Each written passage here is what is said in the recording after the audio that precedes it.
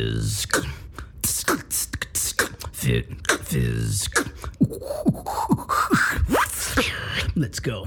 Hey, welcome back to the Fit Fizz podcast. Thank you so much for joining me yet again today as I attempt to have a little carbohydrate chat with you and give you some insight around carbs. My name is Kelly Wilson, owner of FitFizzStudio.com, and I'm a certified trainer, nutrition coach, behavior change specialist, autoimmune disease educator, and I've worked in the health and fitness industry since 1994. And I'm here to help you ditch the gimmicks, find strength through your struggles, give you knowledge for making the smartest choices for your own health, and to remind you to celebrate victory all along the way. The information shared is for educational and informational purposes only. Nothing should be interpreted as an intent to diagnose, treat, cure, heal, or prescribe. And if I'm sounding a little bit different today, it's because I'm just getting over a cold and I'm a little bit congested, but the show must go on. So I promise not to sneeze on you. And yes, I washed my hands before showing up on your podcast app today. So let's talk about carbs.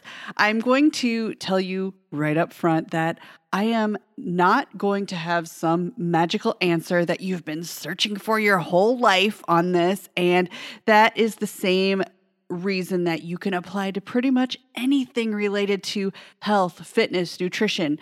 When there's an answer to something, that answer can always be made, or usually be made more true by adding yes and, or no, but.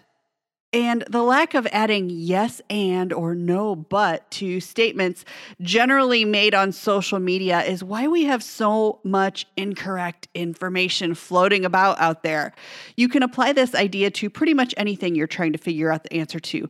Even keep that in mind with the information that I share with you here, because it's in no way complete, because there are so many variables involved that if you change just one thing, like a person's DNA, it can change the answer to everything. So keep that in mind. That's for every show, not just today. But another thing quickly that's been on my mind I want to add this little disclaimer to something that I said on the last episode when I mentioned one of my personal struggles and how I fixed it to keep myself in check. I said how I pretty much have a hard rule that I don't eat lunch with coworkers, because once I'm out, I get into this celebratory mood and I end up ordering things that I regret eating later. And what I want to add to that, in case anyone is wondering, like, geez, Kelly, can't you just have some self-control and order something like grilled chicken and still go out with coworkers? Yes, I can absolutely do that. And that might be an excellent option for many of you. But there are other big reasons as to why I have that hard boundary in place for myself as far as eating lunch or not eating lunch with coworkers. And the main reason is simply because I'm really just an introvert. So extroverting and exerting that kind of social energy in the middle of the day really drains me big time. So when I have to buckle down and do 4 to 5 more hours of work after that, it's simply not a smart, energetic choice for me to have lunch with coworkers. And there are other reasons too, but I don't want to bore you with my silly quirks. So let's get on with some carb chat today. So you've heard me mention macros before, and I want you to get a little bit more familiar with how macros work in regards to nutrition and food portions. So I'm going to repeat the high-level basics about macronutrients, and it's pretty easy to remember. Macronutrients are needed for growth, metabolism, and for other vital functions. The word macro means large, so macronutrients are indeed needed in large amounts for our bodies. Macronutrients are needed for survival, and they provide us with energy. And the 3 macronutrients, fat, protein, and carbs, break down like this. Fat provides 9 calories per gram. Protein provides 4 calories per gram, and carbohydrates provide 4 calories per gram. And just to make sure that you are making the connection of what this all means, remember when I talked about all of the info that's on the nutrition facts label of food packaging a couple of episodes ago. So imagine you're looking at one of those labels and you see the line that says how many carbs are in each serving. Let's say it says there that there are 25 grams of carbs per serving.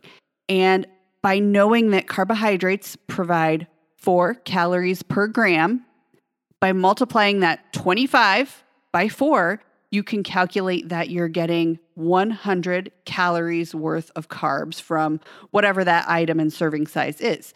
And this is the beginning concept of how you would learn to calculate macros as a dietary tool. But today we're just going to talk about the singular macronutrient of carbohydrates. So let's talk about a little bit about where there's carb confusion. So there's a lot of carb confusion. People will commonly think that eating or lacking carbs can make you lacking or eating too many carbs can make you feel constipated or cranky or slow. And this might be true in certain situations. But remember how I said to add that yes and caveat or no but? So the correct way to think of this is that it's not just carbs that might make you feel constipated or cranky or slow, but it's because there's something else at play. Maybe you have a food sensitivity to a certain ingredient, or maybe you overate. So, I know for me personally, if I ate 500 grams of carbs in a day, that's a case where that might be true. Having 500 grams of carbs in a day would probably make me cranky and slow, but 100 grams of carbs wouldn't do that. It all depends on the person. So it's not accurate to make a blanket statement like carbs make people cranky and slow. So people also tend to jump into low carb or no carb diets, and they often take that as a black and white type of diet. But there's this whole range of flexibility in between that most people really need to consider. In my opinion, I think that low carb or no carb ways of eating should be thought of as medical tools rather than a casual diet for weight loss. After all, doing something as drastic as low carb or no carb, and yes, I do think you should consider it drastic, those ways of eating have the power to actually change your hormone balance. So that's not something that you want to take lightly. Or at the very, very least, if you insist on trying a low carb or no carb way of eating, please don't count vegetables as part of that. You need vegetables to be part of your diet, even if you insist on eating in a low carb way. Most vegetables fall into the category of carbohydrates. And they're also a main source for getting lots of micronutrients as well as fiber. And fiber is a complex carbohydrate that is metabolized by our gut bacteria, and we need it to poop. And without pooping, well, I think you know that's not a very fun situation, nor is it healthy. So, another source of carb confusion is that gluten-free means low carb. This is wrong. Gluten-free does not mean carb-free. Gluten is actually a protein that comes from a certain type of grain, wheat gluten. I used to actually have an 80-pound bag, or maybe it was a 50-pound bag, a huge bag of it that I used as my main protein source when I was using it to make seitan when I was dieting down for my bodybuilding show in 2012. I didn't have a gluten sensitivity at that time, even though I do now. But anyway, since there are many other types of high protein foods, one can cut out gluten from their diet and have no problem getting adequate protein. But in no way should anyone confuse cutting out gluten with being low carb. And I'm going to say it again in case you zoned out the first time, or the first 2 times I said it. Gluten is a protein, not a carb. Therefore, going gluten-free does not equate a low-carb diet. And I'll say this till I'm blue in the face as well. Going gluten-free should never be seen as a tool for weight loss.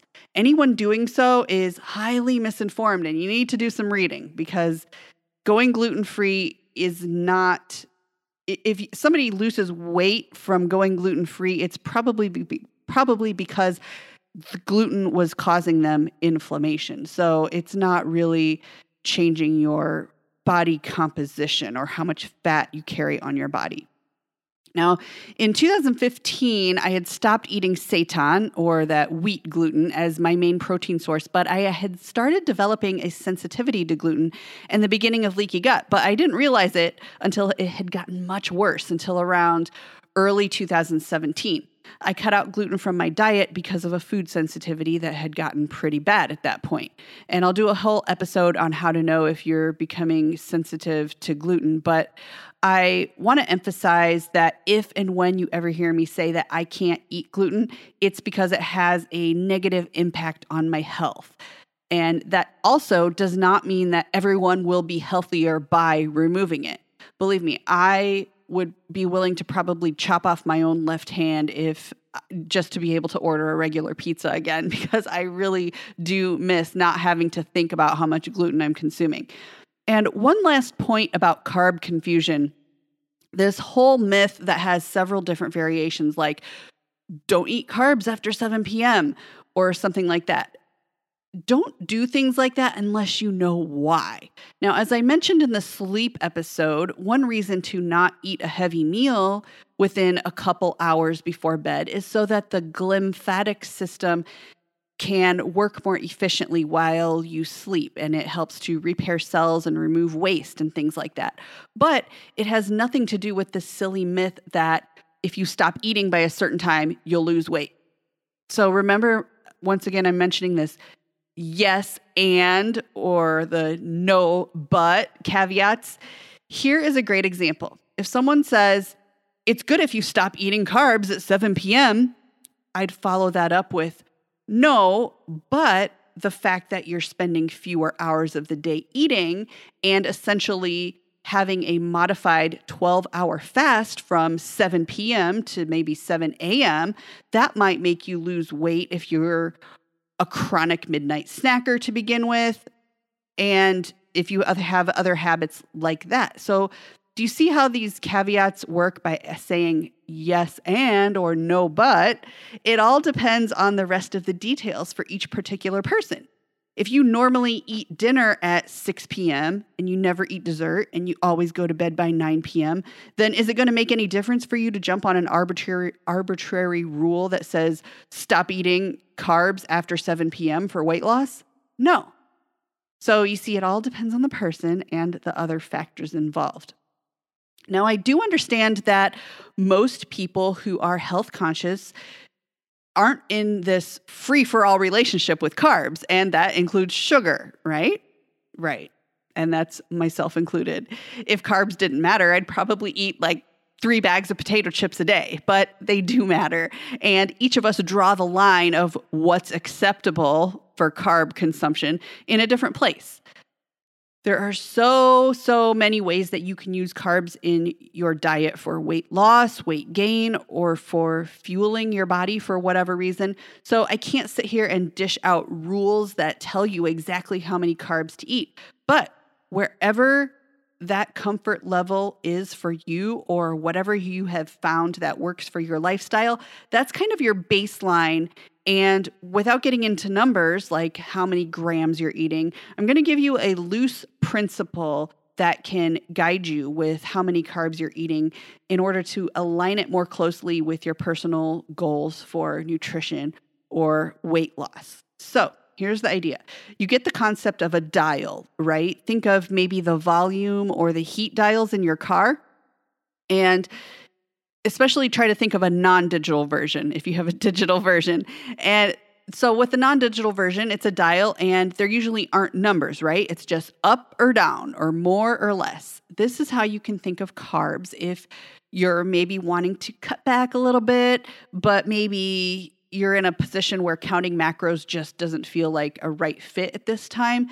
You can make smart carb choices by dialing it up or dialing it down according to your goals. And I'm going to elaborate on this. So the first step you're going to take is to have some awareness of what you're already eating. And as you go about starting your day tomorrow or the next few days, start paying attention to what your sources of carbs are. I'm talking big picture: bread, hamburger buns, rice, macaroni and cheese, potatoes, quinoa, oatmeal, tortillas. Maybe it's taco shells, chips, muffins, pancakes, cereal. And don't forget about things like apples, bananas, peaches. A lot of fruits are significant sources of carbs. Now, I'm not saying this in a negative light. It's simply a fact. And side note, there's another big thing to take awareness of is if you have any emotion that's attached to foods, it's really a red flag if you notice yourself labeling any foods as good or bad. Do what you can to try to stop that, because it really does not make for a healthy relationship with food. And the next step, once you've spent a few days being aware of which foods that you normally eat are sources of carbs, then spend the next few days noticing portion sizes. Now, there's a free download that goes along with this concept that you can get from the link in the show notes or on the website page for this episode, which is at fitfizzstudio.com/podcast-39. And I also have a video on my YouTube channel explaining this. And I'm only going to talk about the carb part of it today. So find those resources to hear about how to measure protein and fats, because it's a little bit different, but still super easy. Now, this method for portion sizing does not require any tools other than your hand. So it's really easy, no math. So you're just spending a couple days noticing the portion sizes of your carbs, and you measure them by how much you can fit in the palm of your hand. So, for example, hold out the palm of your hand and imagine if you dropped some popped popcorn on there before it starts to spill over. There's your portion size for carbs. Now imagine it for mashed potatoes. Obviously, you could plop a whole lot more mashed potatoes on there before it would start falling out of your hand because it sticks together. But this is why I like the popcorn example. So your mashed potatoes serving size should roughly equal your popcorn serving size. Now start to ask yourself and take notice, how many serving sizes of carbs are you eating at each meal or each day? There's no right or wrong answer here, but the next step is to take action by turning the dial up or down and making smarter choices. There's always room for improvement, no matter what your starting point is. And that doesn't necessarily mean eating less food either. What I mean by that is, if you know you're way overeating carbs on a daily basis and you want to try to maybe lose some weight or lose some inches, you can turn down the dial by making smarter carb choices. So if you're eating maybe chicken in one meal, let's imagine you're eating chicken and spaghetti and rice. You've got two sources of carbs and no vegetables. It would be a smart way to dial down the carbs by replacing one of those carbs with a vegetable. So let's say you replace the rice with broccoli. Broccoli still counts as a carb, but you're getting a green vegetable with more micronutrients and fiber than if you had eaten the rice. Get it?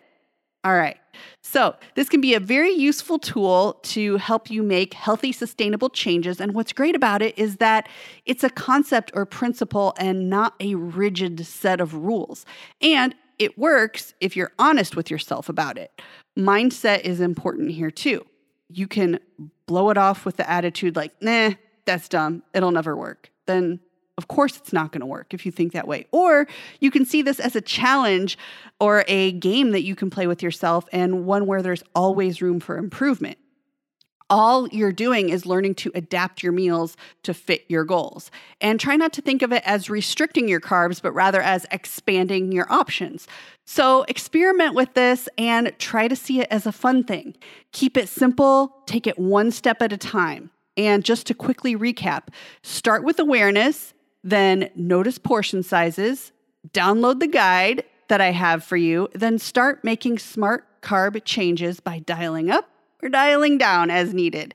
And maybe try a dialed up day to see how you feel. And if it makes you feel terrible, then you know that's not the right direction or the best choice for you. Listen to your body. And from there, the next step is going to be try to have even more consistency.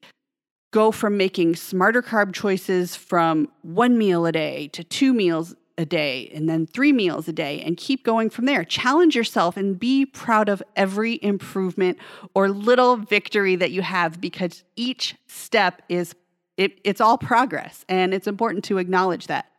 And before I go, I want to say a quick thank you so much for joining me today, and an extra thank you to my Patreon supporters, Elise V, Tracy D, Zach R, Wendy C, and Pamela P. You can have your name or your business mentioned here too by supporting FitFizz at patreon.com/Kelly Wilson. Any support would be a massive help to me and my endeavors to try to sustain FitFizz and this podcast. Or you can also help out by leaving a review for the show on iTunes so I can reach more people. And until next time, breathe, stay strong, and always celebrate victory. Celebrate victory.